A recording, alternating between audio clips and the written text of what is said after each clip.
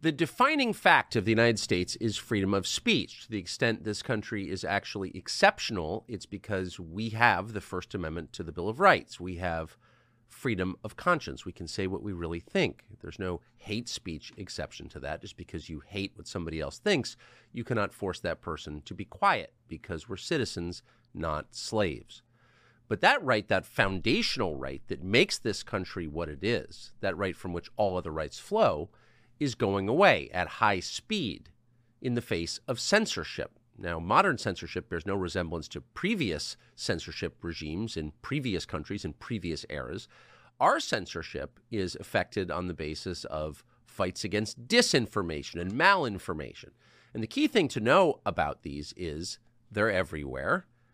And of course, they have no reference at all to whether what you're saying is true or not. In other words, you can say something that is factually accurate and consistent with your own conscience.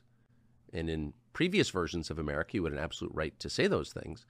But because someone doesn't like them or because they're inconvenient to whatever plan the people in power have, they can be denounced as disinformation, and you could be stripped of your right to express them, either in person or online. In fact, expressing these things can become a criminal act and is.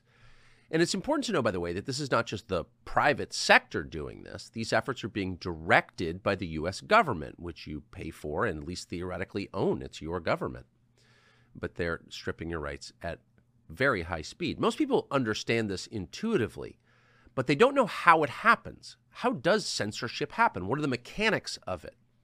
Mike Benz is, we can say with some confidence, the expert in the world on how this happens. Mike Benz had the cyber portfolio at the State Department. He's now executive director of Foundation for Freedom Online. And we're going to have a conversation with him about a very specific kind of censorship. By the way, we can't recommend strongly enough. If you want to know how this happens, Mike Benz, B-E-N-Z, is the man to read. But today we just want to talk about a specific kind of censorship, and that's censorship that emanates from the fabled military-industrial complex, from our defense industry and the foreign policy establishment in Washington. And that's significant now because we're on the cusp of a global war. And so you can expect censorship to increase dramatically. And so with that, here is Mike Benz, Executive Director of Foundation for Freedom Online. Mike, thanks so much for joining us. And I just can't overstate to our audience how exhaustive and comprehensive your knowledge is on this topic. It's almost unbelievable. And so if you could just walk us through how the foreign policy establishment and defense contractors and DOD and just the whole cluster, the constellation of defense-related, publicly funded institutions strip from us our freedom of speech. Sure. You know, one of the easiest ways to actually start the story is really with the story of internet freedom and its switch from internet freedom to internet censorship, because free speech on the internet was an instrument of statecraft almost from the outset of the privatization of the internet in 1991. We quickly discovered through the efforts of the Defense Department, the State Department, and our intelligence services that people were using the internet to congregate on blogs and forums, and free speech was championed more than anybody by the Pentagon, the State Department, and our sort of CIA cutout NGO blob architecture as a way to support dissident groups around the world in order to help them overthrow authoritarian governments as they were sort of billed. Essentially, the internet free speech allowed kind of insta-regime change operations to be able to facilitate the foreign policy establishment's State Department agenda. Google is a great example of this. Google began as a DARPA grant by Larry Page and Sergey Brin when they were Stanford PhDs, and they got their funding as part of a joint CIA-NSA program to chart how, quote, birds of a feather flock together online through search engine aggregation. And then 1 year later, they launched Google and then became a military contractor quickly thereafter. They got Google Maps by purchasing a CIA satellite software, essentially. And the ability to use free speech on the internet as a way to circumvent state control over media in places like Central Asia or all around the world was seen as a way to be able to do what used to be done out of CIA station houses or out of embassies or consulates in a way that was totally turbocharged. And all of the internet free speech technology was initially created by our national security state. VPNs, virtual private networks, to hide your IP address. Tor, the dark web, to be able to buy and sell goods anonymously. End-to-end encrypted chats. All of these things were created initially as DARPA projects or as joint CIA-NSA projects to be able to help intelligence-backed groups to overthrow governments that were causing a problem to the Clinton administration or the Bush administration or the Obama administration. And this plan worked magically from about 1991 until about 2014, when there began to be an about face on internet freedom and its utility. Now, the high watermark of the sort of internet free speech moment was the Arab Spring in 2011, 2012, when you had this one by one, all of the adversary governments of the Obama administration, Egypt, Tunisia, all began to be toppled in Facebook revolutions and Twitter revolutions. And you had the State Department working very closely with the social media companies to be able to keep social media online during those periods. There was a famous phone call from Google's Jared Cohen to Twitter to not do their scheduled maintenance so that the preferred opposition group in Iran would be able to use Twitter to win that election. So it was free speech was an instrument of statecraft from the national security state to begin with. All of that architecture, all of the NGOs, the relationships between the tech companies and the national security state had been long established for freedom. In 2014, after the coup in Ukraine, there was an unexpected counter-coup where Crimea and the Donbass broke away. And they broke away with essentially a military backstop that NATO was highly unprepared for at the time. They had one last Hail Mary chance, which was the Crimea annexation vote in 2014. And when the hearts and minds of the people of Crimea voted to join the Russian Federation, that was the last straw for the concept of free speech on the internet in the eyes of NATO. As they saw it, the fundamental nature of war changed at that moment. And NATO at that point declared something that they first called the Gerasimov Doctrine, which is named after this Russian military general who they claimed made a speech that the fundamental nature of war has changed. You don't need to win military skirmishes to take over Central and Eastern Europe. All you need to do is control the media and the social media ecosystem, because that's what controls elections. And if you simply get the right administration into power, they control the military. So it's infinitely cheaper than conducting a military war to simply conduct an organized political influence operation over social media and legacy media. An industry had been created that spanned the Pentagon, the British Ministry of Defense, and Brussels into a organized political warfare outfit, essentially infrastructure that was created, initially stationed in Germany and in Central and Eastern Europe, to create psychological buffer zones, basically to create the ability to have the military work with the social media companies to censor Russian propaganda or to censor domestic right-wing populist groups in Europe who were rising in political power at the time because of the migrant crisis. So you had the systematic targeting by our State Department, by our IC, by the Pentagon, of groups like Germany's AfD, the Alternative for Deutschland there, and for groups in Estonia, Latvia, Lithuania. Now, when Brexit happened in 2016, that was this crisis moment where suddenly they didn't have to worry just about Central and Eastern Europe anymore. It was coming westward, this idea of Russian control over hearts and minds.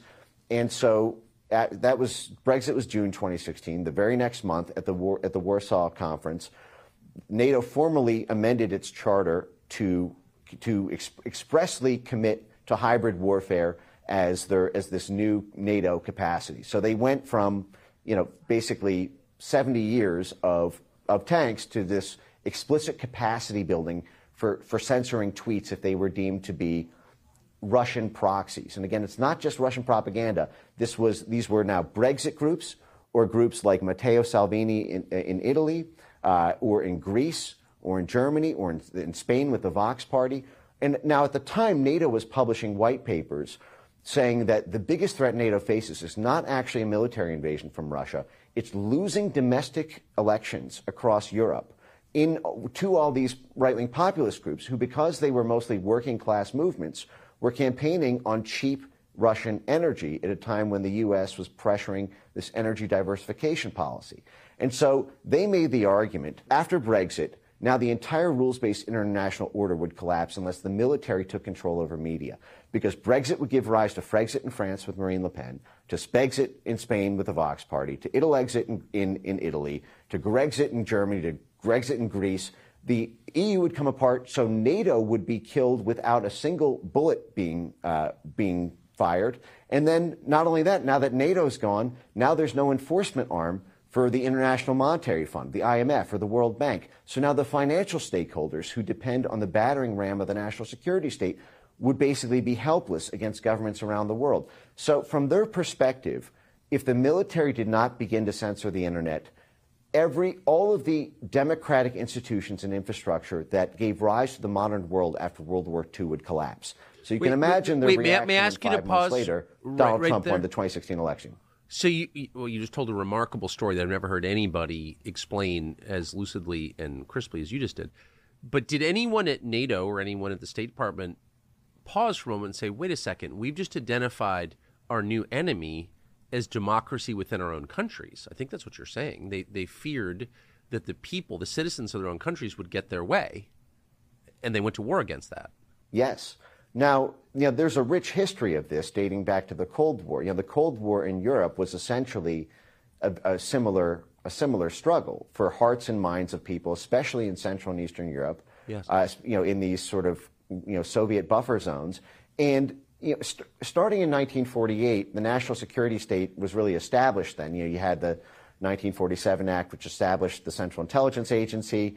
You had this new world order that had been created with all these international institutions. And you had the 1948 UN Declaration on Human Rights, which forbid the territorial acquisition by military force. So you can no longer run a traditional military occupation government in the way that we could in 1898, for example, when we took the Philippines. Everything had to be done through a sort of political legitimization process whereby there's some ratification from the hearts and minds of people within the country. Now, often that involves simply puppet politicians who are groomed as emerging leaders by our State Department. But the battle for hearts and minds had been something that we had been giving ourselves a long moral license leash, if you will. Since 1948, one of the godfathers of the CIA, George Kennan, at 12 days after we rigged the Italian election in 1948, by stuffing ballot boxes and working with the mob, we published a memo called The Inauguration of Organized Political Warfare, where he said, listen, it's a mean old world out there. We at the CIA just rigged the Italian election. We had to do it because if the communists won, maybe there'd never be another election in Italy again. So, but it's really effective, guys. We need a Department of Dirty Tricks to be able to do this around the world. And it's essentially a new social contract we're constructing with the American people, because this is not the way we've conducted diplomacy before. But we are now forbidden from using the War Department. In 1948, they also renamed the War Department to the Defense Department. So again, as part of this diplomatic onslaught for political control rather than it looking like it's overt military control. But essentially what ended up happening there is we created this foreign domestic firewall, we said, that we have a Department of Dirty Tricks to be able to rig elections, to be able to control media, to be able to meddle in the internal affairs of every other plot of dirt in the country. But this sort of sacred dirt on which the American homeland sits, they are not allowed to operate there. The State Department, the Defense Department, and the CIA are all expressly forbidden from operating on U.S. soil. Of course, this is so far from the case, it's not even funny, but that's because of a number of laundering tricks that they've developed over 70 years of doing this. But essentially, there was no moral quandary at first with respect to the creation of the censorship industry when it started out in Germany and in Lithuania and Latvia and Estonia and in Sweden and Finland. There began to be a more diplomatic debate about it after Brexit, and then it became full throttle when Trump was elected. And what little resistance there was washed over by the rise and saturation of Russiagate, which basically allowed them to not have to deal with the moral ambiguities of censoring your own people because if Trump was a Russian asset, you no longer really had a traditional free speech issue. It was a national security issue. It was only after Russiagate died in July 2019 when Robert Mueller basically choked on the stand for 3 hours and revealed he had absolutely nothing after 2.5 years of investigation, that the foreign to domestic switcheroo took place, where they took all of this censorship architecture spanning DHS, the FBI, the CIA, the DOD, the DOJ, and then the thousands of government-funded NGO and private sector mercenary firms were all basically transited from a foreign predicate, a Russian disinformation predicate, to a democracy predicate by saying that disinformation is not just a threat when it comes from the Russians, it's actually an intrinsic threat to democracy itself. And so by that, they were able to launder the entire democracy promotion regime change toolkit just in time for the 2020 election. I mean, it's almost beyond belief that this has happened. I mean, my own father worked for the U.S. government in this business, in the information war against the Soviet Union, and, you know, was a big part of that. And the idea that any of those tools would be turned against American citizens by the U.S. government was, I want to think, was absolutely unthinkable in, say, 1988. And you're saying that there really hasn't been anyone who's raised objections, and it's absolutely turned inward to manipulate and rig our own elections as we would in, say, Latvia? Yeah, well, as soon as the democracy predicate was established, you had this professional class of professional regime change artists and operatives.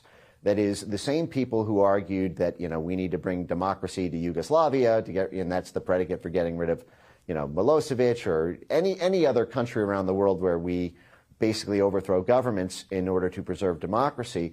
Well, if the democracy threat is homegrown now, then that becomes, then suddenly these people all have new jobs moving on the U.S. side, and I can go through a million examples of that. But one thing on what you just mentioned, which is that, you know, from their perspective, they just weren't ready for the internet. 2016 was really the first time that social media had reached such maturity that it began to eclipse legacy media. I mean, this was a long time coming. I think folks saw this building from 2006 through 2016. You know, Internet 1.0 didn't even have social media. From 1991 right. to 2004, there was no social media at all. 2004, Facebook came out.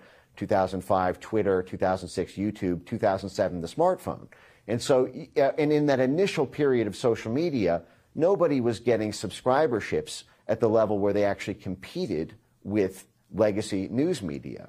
But over the course of being, you know, so initially even these dissident voices within the U.S., even though they may have been loud in moments, they never reached 30 million followers. They never reached, you know, a billion impressions a year type thing. As a uncensored, mature ecosystem allowed citizen journalists and independent voices to be able to outcompete legacy news media, this induced a massive crisis both in our military and in our State Department and intelligence services. And I'll give you a great example of this.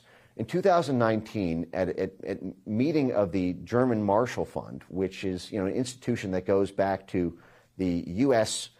Basically, I don't want to say bribe, but essentially the soft power, economic soft power projection in Europe as part of the reconstruction of European governments after World War II to be able to essentially pay them with Marshall Fund dollars, and then in return they basically were under our thumb in terms of how they reconstructed.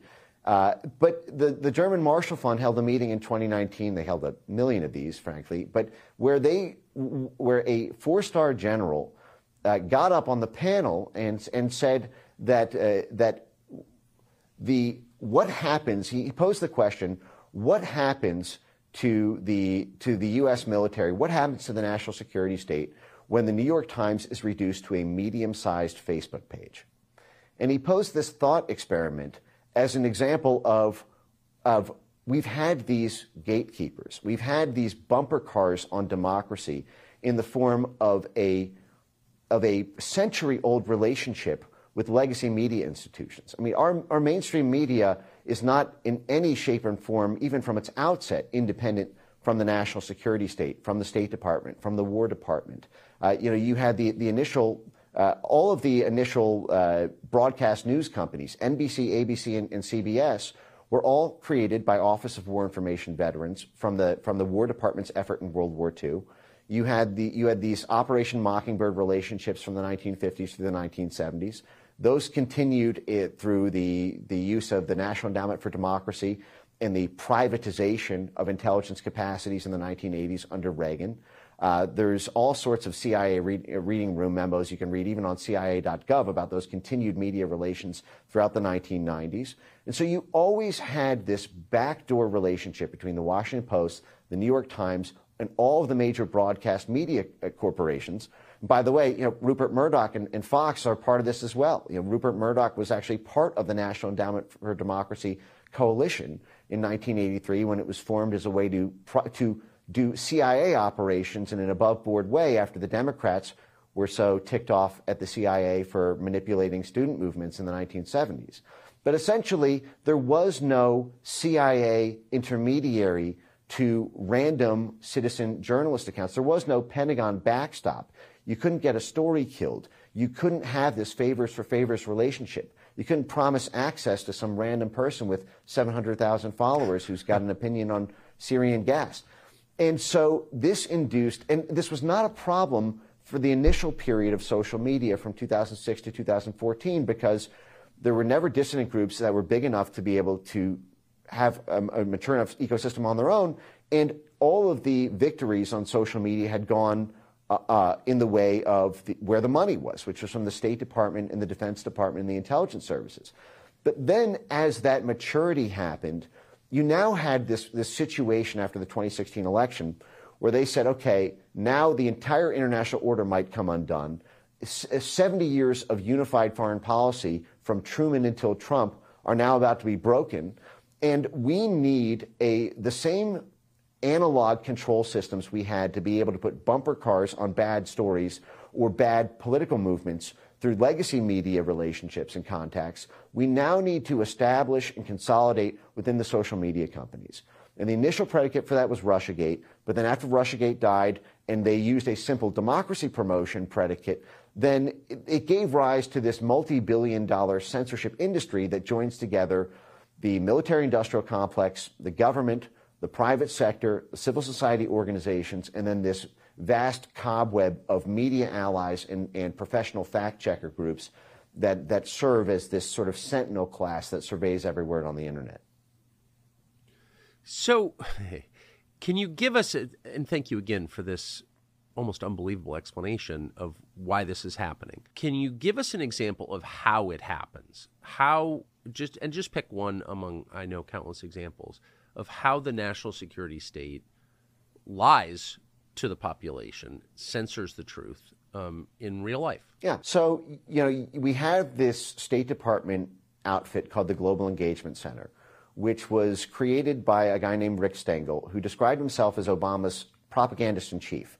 He was the Undersecretary for Public Affairs, which is essentially the liaison office role between the State Department and the mainstream media. So this is basically the exact nexus where government talking points about war or about diplomacy or statecraft get synchronized with mainstream media. So and may I add something to that? As someone, I know Rick Stengel, he was at one point a journalist, and Rick Stengel has made public arguments against the First Amendment and against free speach. And somehow he wrote a whole book on it. Job. And he published an op-ed in 2019. He wrote a whole book on it, and he made the argument that we just went over here, that essentially the Constitution was not prepared for the internet, and we need to get rid of the First Amendment accordingly.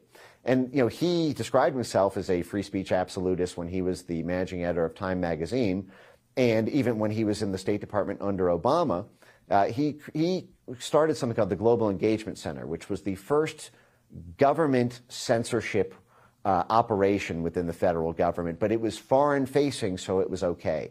Now, at the time, they used the homegrown ISIS predicate threat for this. And so it was very hard to argue against the idea of the State Department having this formal coordination partnership with every major tech platform in the U.S. because at the time there were these ISIS attacks and we were told that ISIS was recruiting on Twitter and Facebook. And so the Global Engagement Center was established essentially to be a State Department entanglement with the social media companies to basically put bumper cars on their ability to platform accounts. And one of the things they did is they created a new technology, which it's called natural language processing. It is a artificial intelligence, machine learning ability to create meaning out of words in order to map everything that everyone says on the internet and create this vast topography of how communities are organized online, who the major influencers are, what they're talking about, what narratives are emerging or trending, and to be able to create this sort of network graph in order to know who to target and how information moves through an ecosystem.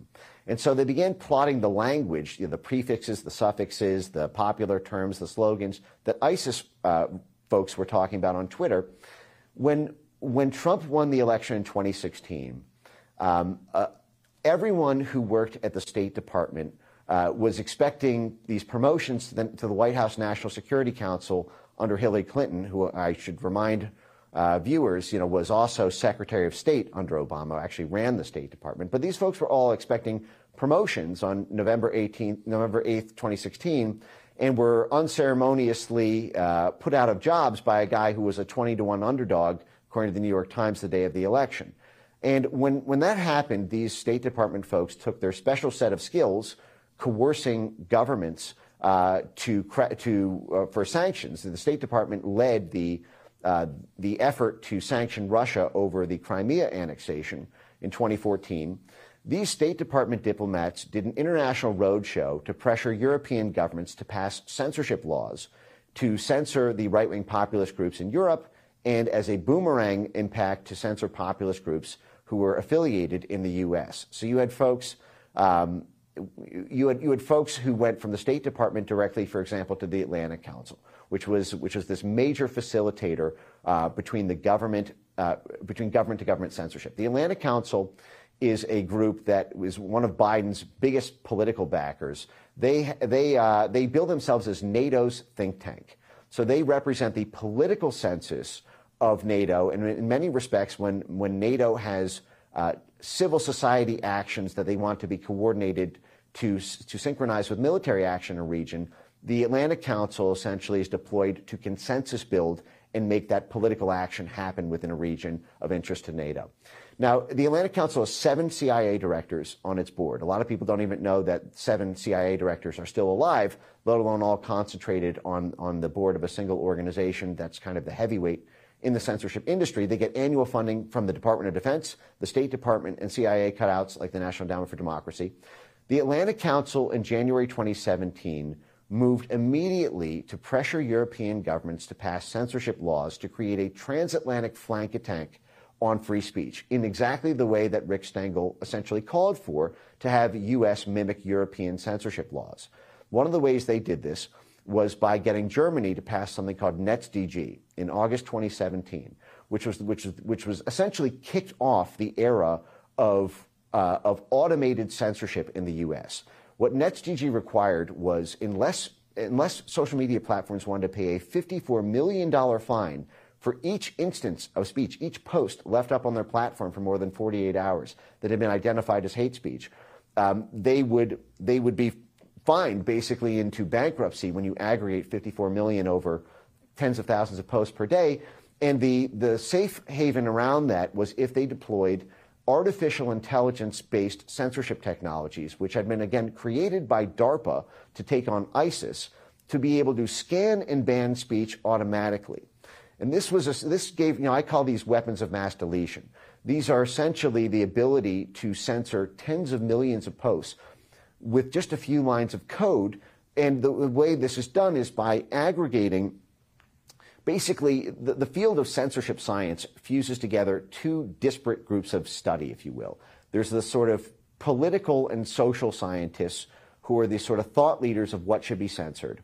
And then there are the sort of quants, if you will. These are the programmers, the computational data scientists, computational linguistics. Every university, there's over 60 universities now who get federal government grants to do this censorship, the censorship work and the censorship preparation work, where what they do is they create these code books of the language that people use, the same way they did for ISIS. They did this, for example, with COVID.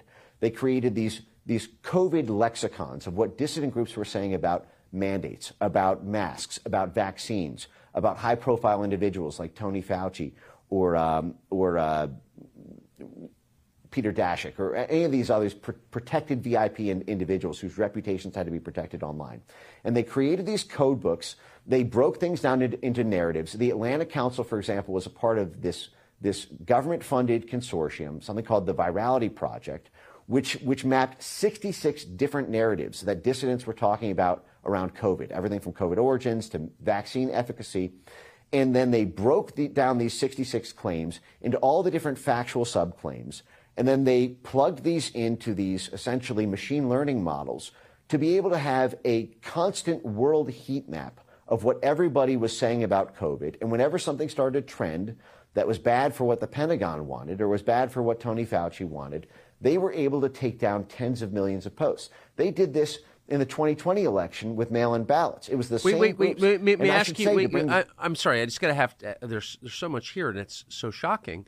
So you're saying the Pentagon, our Pentagon, the U.S. Department of Defense, censored Americans during the 2020 election cycle? Yes, they did this. They did this through so there's the two most censored events in human history, I would argue, to date, are the 2020 election and the COVID-19 pandemic. And I'll explain, how I arrived there. So the 2020 election was determined by mail-in ballots. And I'm not weighing into the substance of whether mail-in ballots were or were not a legitimate or safe and reliable form of voting. That's a completely independent topic from my perspective than the censorship issue one. But the censorship of mail-in ballots is really one of the most extraordinary stories in our American history, I would argue. What happened was you had this plot within the Department of Homeland Security. Now, this gets back to what we were talking about with the State Department's Global Engagement Center. You had this group within the Atlanta Council and the foreign policy establishment, which began arguing in 2017 for the need for a permanent domestic censorship government office to serve as a quarterback for what they called a whole-of-society counter-misinformation, counter-disinformation alliance. That just means censorship, the counter-mis-disinfo. But their whole-of-society model explicitly proposed that we need every single asset within society to be mobilized in a whole-of-society effort to stop misinformation online. It was that much of an existential threat to democracy. And so, but they fixated in 2017 that it had to be centered within the government because only the government would have the clout and the coercive threat powers and the perceived authority to be able to tell the social media companies what to do, to be able to summon a government-funded NGO swarm to create that media surround sound, to be able to arm an astroturfed army of fact-checkers, and to be able to liaise and connect all these different censorship industry actors into a cohesive, unified whole. And the Atlanta Council initially proposed with this blueprint called Forward Defense. It's not offense, it's forward defense, guys. They initially proposed that running this out of the State Department's Global Engagement Center because they had so many assets there who were so effective at censorship under Rick Stengel's steed and under the Obama administration. But they said, we're not going to be able to get away with that because we don't really have a national security predicate, and it's supposed to be foreign-facing. We can't really use that hook unless we have a sort of national security one. Then they contemplated parking it at the CIA. And they said, well, actually, there's two reasons we can't do that. The CIA is foreign-facing. We can't really establish a counterintelligence threat to bring it home domestically. Also, we're going to need essentially tens of thousands of people involved in this operation, spanning this whole society model. You can't really run a clandestine operation that way. So they said, okay, well, what about the FBI? They said, well, the FBI would be great. It's domestic. But the problem is the FBI is supposed to be the intelligence arm of the Justice Department. And what we're dealing with here are not acts of law breaking. It's basically support for Trump, or if a left-wing populist had risen to power like Bernie Sanders or Jeremy Corbyn, I have no doubt they would have done in the UK. They would have done the same thing to him there. They targeted Jeremy Corbyn and other left-wing populist NATO skeptical groups in Europe. But in the U.S., it was all Trump. And so essentially what they said is, well, the only other domestic intelligence equity we have in the U.S. besides the FBI is the DHS. So we are going to essentially take the CIA's power to rig and bribe foreign media organizations, which is a power they've had since the day they were born in 1947, and we're going to combine that with the power, with the domestic jurisdiction of the FBI by putting it at DHS. So DHS was basically deputized. It was empowered through this obscure little cybersecurity agency to have the combined powers that the CIA has abroad with the jurisdiction of the FBI at home. And the way they did this, how did an obscure little cybersecurity agency get this power, was they did a funny little series of switcheroos. So this little thing called CISA, they didn't call it the Disinformation Governance Board, they didn't call it the Censorship Agency, they gave it an obscure little name that no one would notice called the Cybersecurity and Infrastructure Security Agency, who its founder said, we care about security so much it's in our name twice. You know, everybody sort of closed their eyes and pretended, that's what it was. But it was created by act of Congress in 2018 because of the perceived threat that Russia had hacked the 2016 election, had physically hacked it, and so we needed the cybersecurity power to be able to deal with that. And essentially on the heels of a CIA memo on January 6, 2017, and a same-day DHS executive order on January 6, 2017, arguing that Russia had interfered in the 2016 election, and a DHS mandate saying that elections are now critical infrastructure, you had this new power within DHS to say that cybersecurity attacks on elections are now our purview. And then they did two cute things. One, they said mis, dis, and malinformation online are a form of cybersecurity attack. They are a cyber attack because they are happening online. And they said, well, actually, Russian disinformation is, we're actually protecting democracy and elections. We don't need a Russian predicate after Russiagate died. So just like that, you had this cybersecurity agency be able to legally make the argument that your tweets about mail-in ballots, if you undermine public faith and confidence in them as a legitimate form of voting, you were now conducting a cyber attack on U.S. critical infrastructure by articulating misinformation on Twitter. And just like that, now what they did then is they in other words, a bunch of complaining about election fraud is the same as taking down our power grid. Yes, you could literally be on your toilet seat at 9:30 on a Thursday night and tweet, "I think that mail-in ballots are illegitimate." And you were essentially then caught up in the crosshairs of the Department of Homeland Security classifying you as conducting a cyber attack on U.S. critical infrastructure because you were doing misinformation online in the cyber realm, and misinformation is a cyber attack on democracy when it undermines public faith and confidence in our democratic elections and our democratic institutions. They would end up going far beyond that. They would actually define democratic institutions as being another thing that was a cyber security attack to undermine. And lo and behold, the mainstream media is considered a democratic institution. That would come later. What ended up happening was, in advance of the 2020 election, starting in April of 2020, although this goes back before, you had this essentially never-Trump neocon Republican DHS working with essentially NATO on the national security side and essentially the DNC, if you will, to use DHS as the launching point for a government-coordinated mass censorship campaign spanning every single social media platform on Earth in order to pre-censor the ability to dispute the legitimacy of mail-in ballots. And here's how they did this. They aggregated 4 different institutions, Stanford University, the University of Washington, a company called Graphica, and the Atlantic Council. Now, all 4 of these institutions, the centers within them, were essentially Pentagon cutouts. You had at the Stanford Internet Observatory, it was actually run by Michael McFaul. If you know Michael McFaul, he was the U.S. ambassador to Russia under the Obama administration, and he personally authored a 7-step playbook for how to successfully orchestrate a color revolution. That is, and part of that involved maintaining total control over media and social media, juicing up the civil society outfits, calling elections illegitimate in order to, now mind you, all of these people were professional Russiagators and professional election delegitimizers in 2016. And then, well, I'll get to that in a sec. So Stanford University, nominally the Stanford Area Observatory under Michael McFaul, was run by Alex Stamos, who was formerly a Facebook executive who coordinated with ODNI and with respect to Russiagate, taking down Russian propaganda at Facebook. So this is another liaison, essentially, to the national security state. And under Alex Stamos at Stanford Area Observatory was Renee DiResta, who started her career in the CIA and wrote the Senate Intelligence Committee report on Russian disinformation. And there's a lot more there that I'll get to another time. But the next institution was the University of Washington, which is essentially the Bill Gates University in Seattle, who is headed by Kate Starbird, who is basically 3 generations of military brass, who got her PhD in crisis informatics, essentially doing social media surveillance for the Pentagon and getting DARPA funding and working essentially with the national security state, then repurposed to take on mail-in ballots.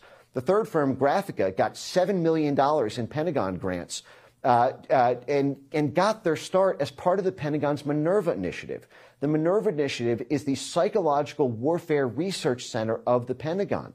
This group was doing social media spying and narrative mapping for the Pentagon until the 2016 election happened, and then were repurposed into a partnership with the Department of Homeland Security to censor 22 million Trump tweets, pro-Trump tweets about mail-in ballots. And then the fourth institution, as I mentioned, was the Atlantic Council, who's got 7 CIA directors on the board. So one after another, it is exactly what Ben Rhodes described during the Obama era as the blob, the foreign policy establishment. It's the Defense Department, the State Department, or the CIA every single time. And of course, this was because they were threatened by Trump's foreign policy. And so while much of the censorship looks like it's coming domestically, it's actually by our foreign-facing Department of Dirty Tricks Color Revolution blob, who are professional government topplers, who were then basically descended on the 2020 election. Now, they did this. They explicitly said, the head of this election integrity partnership, on tape, and my foundation clipped them, and it's been played before Congress, and it's in a part of the Missouri v. Biden lawsuit now. But they explicitly said on tape that they were set up to do what the government was banned from doing itself. And then they articulated a multi-step framework in order to coerce all the tech companies to take censorship actions they said on tape the tech companies would not have done but for their pressure, which involved using threats of government force because they were the deputized arm of the government. They had a formal partnership with the DHS. They were able to use DHS's proprietary domestic disinformation switchboard to immediately talk to top brass at all the tech companies for takedowns. And they bragged on tape about how they got the tech companies to all systematically adopt a new terms of service speech violation ban called delegitimization, which meant any tweet, any YouTube video, any Facebook post, any TikTok video, any Discord post, any Twitch video, anything on the internet that undermined public faith and confidence in the use of mail-in ballots or early voting drop boxes or ballot tabulation issues on Election Day was a prima facie terms of service violation policy under this new delegitimization policy that they only adopted because of pass-through government pressure from the Election Integrity Partnership, which they bragged about on tape, including the grid that they used to do this, and simultaneously invoking threats of government breaking them up or government stopping doing favors for the tech companies unless they did this, as well as inducing crisis PR by working with their media allies. So, and they said the government, DHS, could not do that themselves, and so they set up this basically constellation of State Department, Pentagon, and IC networks to run this pre-censorship campaign, which by their own math had 22 million tweets on Twitter alone. And mind you, they did this on 15 platforms. So this is hundreds of millions of posts, which were all scanned and banned or throttled so that they could not be amplified, or they existed in a sort of limited state purgatory, or had these frictions affixed to them in the form of fact-checking labels where you couldn't actually click through the thing, or you had to, it was an inconvenience to be able to share it. Now, they did this 7 months before the election, because at the time they were worried about the perceived legitimacy of a Biden victory in the case of a so-called red mirage, blue shift event. They knew the only way that Biden would be able to would win mathematically was through the disproportionate Democrat use of mail-in ballots. They knew there would be a crisis because it was going to look extremely weird if Trump looked like he won by 7 states in November, and then 3 days later it comes out actually the election switched. I mean, that would put the election crisis of the Bush-Gore election on a level of steroids that the national security said, well, the public will not be prepared for. So what we need to do is we need to, in advance, we need to pre-censor the ability to even question the legitimacy. This took out. Wait. May I ask you to pause right there? Key influences. So what you're saying is, what you're suggesting is, they knew the outcome of the election 7 months before it was held. It looks very bad. Certainly, what they did Yes, Mike, it does look very bad. And especially when you combine this with the fact that this is right on the heels of the impeachment, the Pentagon-led, CIA-led impeachment. It was Eric Cimarella from the CIA and it was the Vindmans from the Pentagon who led the impeachment of Trump in late 2019 over, an alleged phone call around withholding Ukraine aid. This same network, which came straight out of the Pentagon hybrid warfare network, military censorship network created after the first, Ukraine crisis in 2014, were the lead architects of the Ukraine impeachment in 2019, and then essentially came back on steroids as part of the 2020 election censorship operation. But, from their perspective, I mean, it certainly looks like the perfect crime. These were the people. DHS at the time had actually federalized much of the National Election Administration through this January 6, 2017 executive order from outgoing Obama DHS head Jed Johnson, which essentially wrapped all 50 states up into a formal DHS partnership. So DHS was simultaneously in charge of the administration of the election in many respects and the censorship of anyone who challenged the administration of the election. This is like, putting essentially the defendant of a trial as the judge and jury of the trial. It was but you're not describing democracy. I mean, you're describing a country in which democracy is impossible. What I'm essentially describing is military rule. What's happened with the rise of the censorship industry is a total inversion of the idea of democracy itself. Democracy sort of draws its legitimacy from the idea that it is ruled by consent of the people being ruled. That is, it's not really being ruled by an overlord because the government is actually just our will expressed by our consent with who we vote for. The whole push after the 2016 election and after Brexit and after a couple of other, social media run elections that went the wrong way from what the State Department wanted, like the 2016 Philippines election, was to completely invert everything that we described as being the underpinnings of a democratic society in order to deal with the threat of free speech on the internet. And what they essentially said is we need to redefine democracy from being about the will of the voters to being about the sanctity of democratic institutions. And who are the democratic institutions? Oh, it's us. It's the military. It's NATO. It's the IMF and the World Bank. It's the mainstream media. It is the NGOs. And of course, these NGOs are largely State Department funded or IC funded. It's essentially all of the elite establishments that were under threat from the rise of domestic populism that declared their own consensus to be the new definition of democracy. Because if you define democracy as being the strength of democratic institutions rather than a focus on the will of the voters, then what you're left with is essentially democracy is just the consensus building architecture within the democratic institutions themselves. And from their perspective, that takes a lot of work. I mean, the amount of work these people do. For example, we mentioned the Atlantic Council, which is one of these big coordinating mechanisms for the oil and gas industry in a region, for the finance and the J.P. Morgans and the BlackRocks in a region, for the NGOs in the region, for the media in the region. All of these need to reach a consensus, and that process takes a lot of time. It takes a lot of work and a lot of negotiation. From their perspective, that's democracy. Democracy is getting the NGOs to agree with BlackRock, to agree with the Wall Street Journal, to agree with the community and activist groups who are onboarded with respect to a particular initiative. That is the difficult vote-building process from their perspective. If at the end of the day, a bunch of populist groups decide that they like a truck driver who's popular on TikTok more than the carefully constructed consensus of the NATO military brass, well, then from their perspective, that is now an attack on democracy.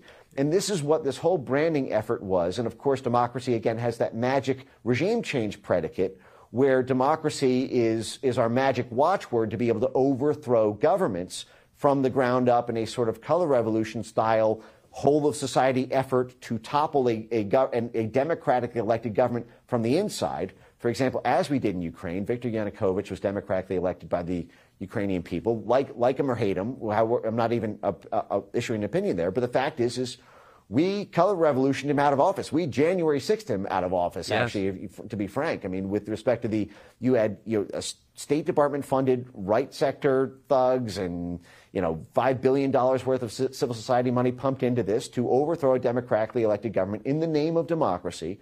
And they took that special set of skills home, and now it's here, perhaps potentially to stay. And this has fundamentally changed the nature of American governance because of the threat of one small voice becoming popular on social media. May I ask you a question? So into that group of institutions that you say now define democracy, the NGOs, foreign policy establishment, et cetera, you included the mainstream media.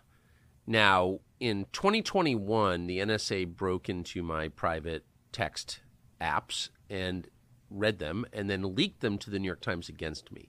That just happened again to me last week.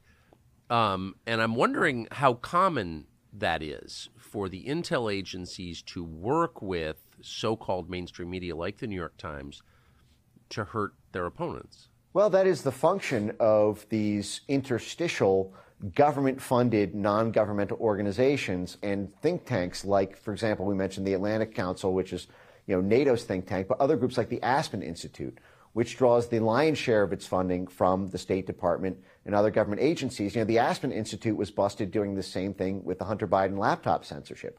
You had this strange situation where the FBI had advanced knowledge of the pending publication of the Hunter Biden laptop story, and then magically the Aspen Institute, which is run by essentially former CIA, former NSA, former FBI, and then a bunch of sort of civil society organizations, all hold a mass stakeholder censorship simulation, a 3-day conference. This came out, and Yoel Roth was there. This is a big part of the Twitter file leaks, and it's been mentioned in multiple congressional investigations. But somehow the Aspen Institute, which is basically an addendum of the national security state, got the exact same information that the national security state spied on journalists and political figures to obtain, and not only leaked it, but then basically did a joint coordinated censorship simulator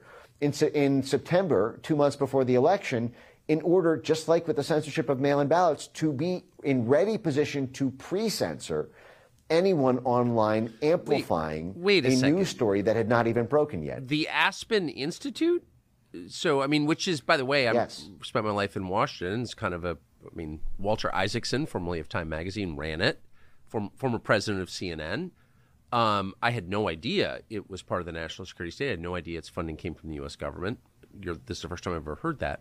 But assuming what you're saying is true, it's a little weird that Walter Isaacson left Aspen Institute to write a biography of Elon Musk. Strange, or no? Yeah, I don't know. I haven't read that book. From what I've heard from people, it's a relatively fair treatment. Just total speculation, but I suspect that Walter Isaacson has struggled with this issue and may not even firmly fall in one particular place, in the sense that Walter Isaacson did a series of interviews of Rick Stengel, actually with the Atlantic Council and in other settings, where he interviewed Rick Stengel specifically on the issue of the need to get rid of the First Amendment and the threat that free speech on social media poses to democracy. Now, at the time, I was very concerned. This was between 2017 and 2019 when he did these Rick Stengel interviews. I was very concerned because Isaacson expressed what seemed to me to be a highly sympathetic view about the Rick Stengel perspective on killing the First Amendment. Now, he didn't formally endorse that position, but it left me very skittish about Isaacson. But what I should say is, at the time, I don't think very many people, in fact, I know virtually nobody in the country had any idea how deep the rabbit hole went when it came to the construction of the censorship industry and how deep the tentacles had grown within the military and the national security state in order to buoy and consolidate it. Much of that, frankly, did not even come to public light until even last year. Frankly, some of that was galvanized by Elon Musk's acquisition and the Twitter files and the Republican turnover in the House that allowed these multiple investigations, the lawsuits like Missouri v. Biden and the discovery process there. And multiple other things like the Disinformation Governance Board, who, by the way, the interim head of that, the head of that, Nina Jankowicz, got her start in the censorship industry from this exact same clandestine intelligence community censorship network created after the 2014 Crimea situation.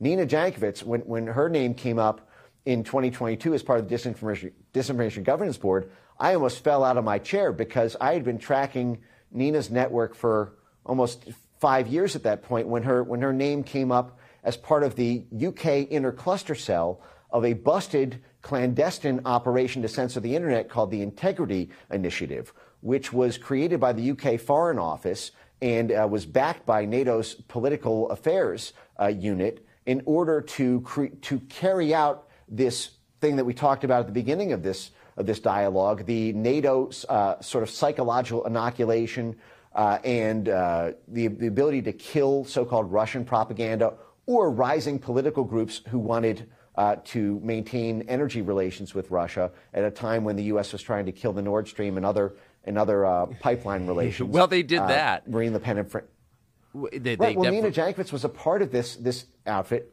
and then who was the head of it after Nina Jankowicz went down? It was Michael Chertoff, and Michael Chertoff was running the Aspen Institute cyber group. And then the Aspen Institute then goes on to be the censorship simulator for the Hunter Biden laptop story. And then 2 years later, Chertoff is then the head of the Disinformation Governance Board after Nina is forced to step down. Yeah, close friends. Of course, Michael Chertoff was the chairman at Bay. Oh, sorry. Of course. Michael Chertoff was the chairman of the largest military contractor in Europe, BAE Military. So it's all connected. You've blown my mind so many times in this conversation that I'm going to need a nap directly after it's done. So I've just got two more questions for you. One short, one a little longer. Short one is, for people who've made it this far, an hour in, and want to know more about this topic, and by the way, I hope you'll come back whenever you have the time to explore different threads of this story. But for people who want to do research on their own, how can your research on this be found on the internet?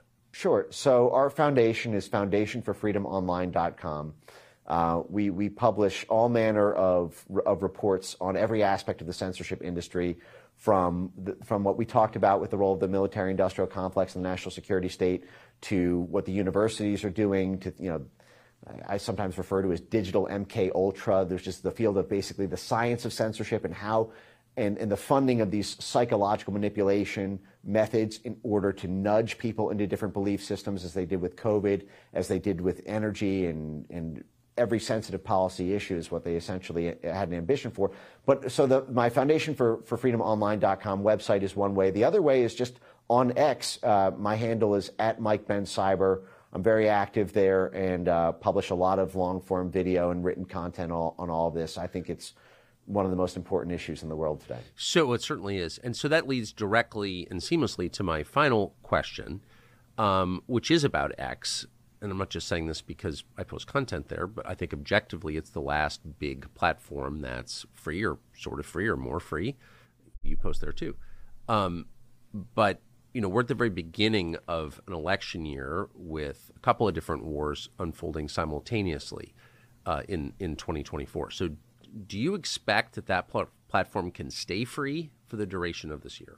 it's under an extraordinary amount of pressure, and that pressure is going to continue to mount as the election approaches. Elon Musk is a very unique individual, and he has a unique buffer, perhaps, when it comes to the national security state, because the national security state is actually quite reliant on Elon Musk properties, whether that's for the electrical, the green revolution when it comes to Tesla, and the battery technology there. When it comes to SpaceX, the State Department is hugely dependent on SpaceX because of its unbelievable sort of pioneering and saturating presence in the field of low Earth orbit satellites that are basically how our telecom system runs, to things like Starlink. There are dependencies that the national security state has on Elon Musk. I'm not sure he'd have as much room to negotiate if he had become the world's richest man selling,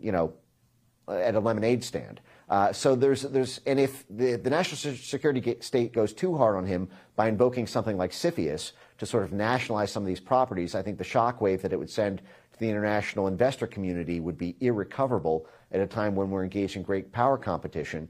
So they're trying to they're trying to sort of induce a sort of corporate regime change through a series of things involving a sort of death by 1,000 paper cuts.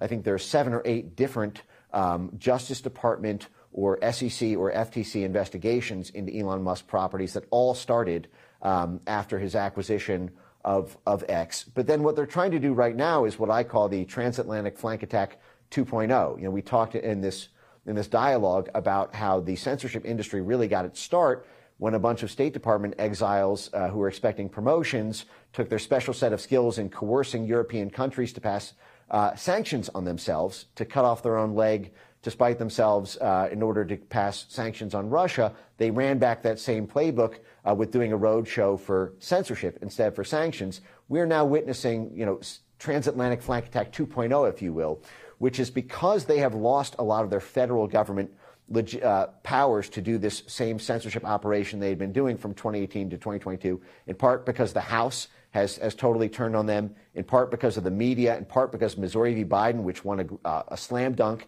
case actually banning government censorship at the trial court and appellate court levels, is now before the Supreme Court.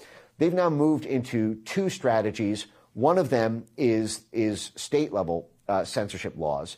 California just passed a new law which the censorship industry totally drove from start to finish around they call it platform accountability and transparency, which is basically forcing Elon Musk to give over the kind of narrative mapping data that these CIA conduits and Pentagon cutouts were using to create these weapons of mass deletion, these abilities to just censor everything at scale because they had all the internal platform data. Elon Musk took that away. They're using state laws like this new California law to crack that open. But the major threat right now is the threat from Europe with something called the EU Digital Services Act, which was cooked up in tandem with folks like NewsGuard, which is run by, which has a board of Michael Hayden, head of the CIA, NSA, 4-star general. Rick Stengel is on that board, from the State Department's propaganda office. Tom Ridge is on that board from the Department of Homeland Security. Oh, and Anders Fogh Rasmussen is on that board. He was the General Secretary of NATO under the Obama administration. So you have NATO, the CIA, the NSA, 4-star general, DHS, and the State Department working with the EU to craft the censorship laws that now are the largest existential threat to X, other than potentially advertiser boycotts, because there is now disinformation is now banned as a matter of law in the EU. And the EU is a bigger market for X than the U.S. There's only 300 million some people in the U.S. There's 450 million in Europe.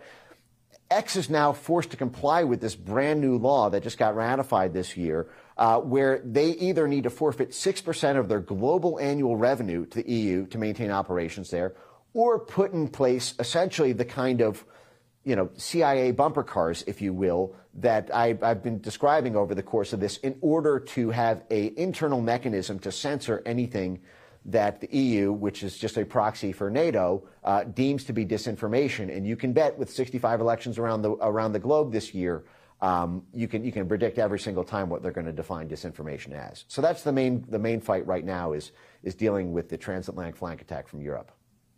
I said this 5 times, but that's just one of the most remarkable stories I've ever heard, and I'm grateful to you for bringing it to us. Mike Benz, Executive Director of the Foundation for Freedom Online, and I hope we see you again.